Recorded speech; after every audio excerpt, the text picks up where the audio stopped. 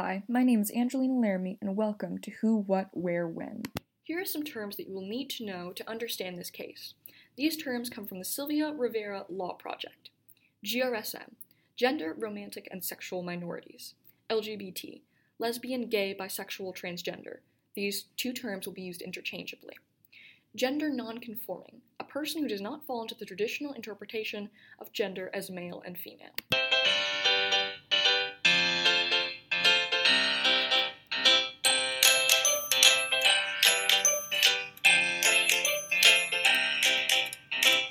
Imagine if you could legally be kicked from your home, denied a loan, denied public accommodations, or fired from your employment for something outside of your control. That is the reality that many men, women, and gender nonconforming people live in. Georgia has no laws defending LGBT rights to fair housing, jobs, or loans.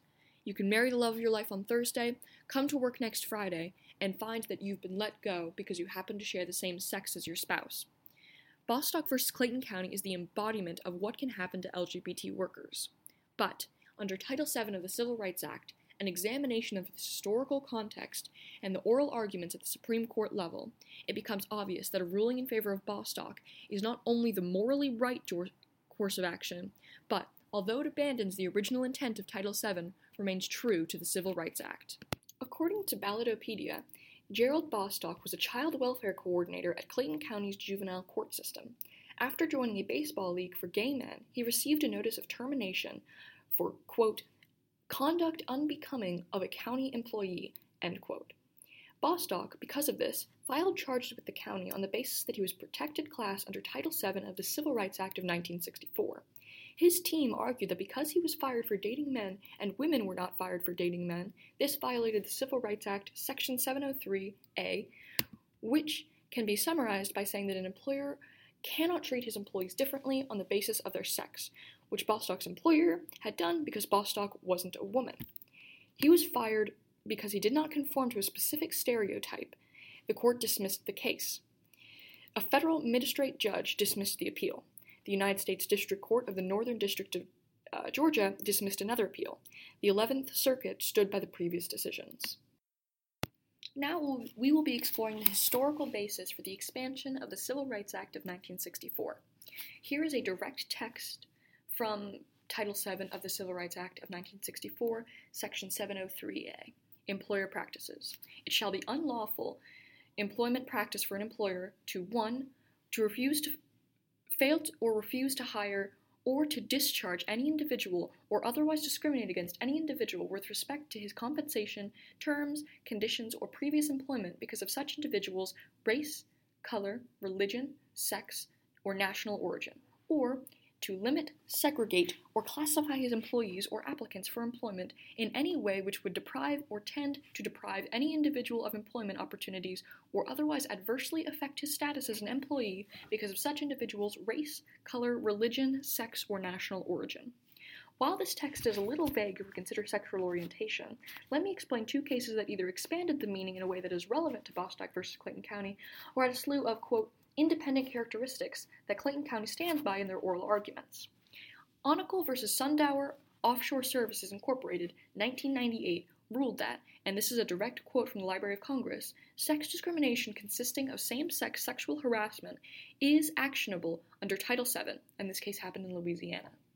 Onacle's case was ruled unanimously by the Supreme Court that any discrimination, quote, because of, end quote, sex is not allowed under the Civil Rights Act so long as it has objectionable harm to the victim. Bostock losing his job is objectionable harm. In the second case I would like to explore is Manhart v. Los Angeles Department of Water and Power. The following is another direct quote from the Library of Congress. Los Angeles Department of Water and Power v. Manhart, 1978. Determined that an employer may not use the fact that women, as a group, live longer than men to justify a policy requiring female employees to make larger contributions to a pension plan in order to receive the same monthly pension benefits when they retire. This case was ruled in California. These, quote, independent characteristics, Harris will go on to mention during the oral arguments, are no different than the ones seen here. Here, there is data to support that women live longer, but it is still not allowed under Title VII because it caused an unavoidable disadvantage to women who worked there. As I have previously explained Bostock's argument in the background section, I'm going to try my best to explain Clayton County's position.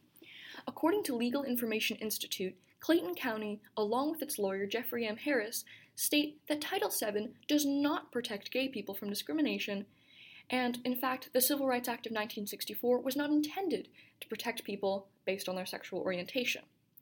But if we consider Bostock's claim, that's not what Bostock and his team are arguing.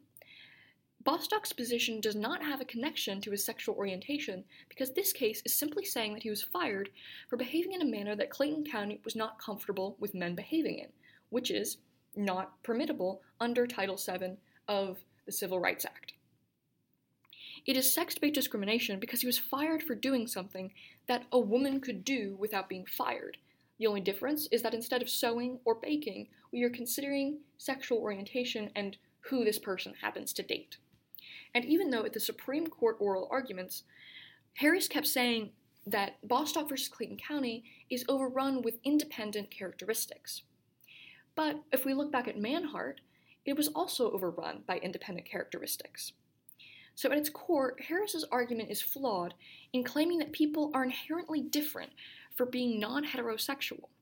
It's a characteristic that in combination with having no effect on job performance is an invaluable part of yourself that you can't get rid of or ignore. Next, I'm going to get a breakdown of my predictions of how the justices will rule in this case. And the political leaning and their originalist versus non-originalist approach is coming from Oyez. Roberts. While a historically conservative person, he is not a historically conservative justice, and has, in fact, ruled left-leaning in two recent cases, King versus Burwell and Obergefell versus Hodges.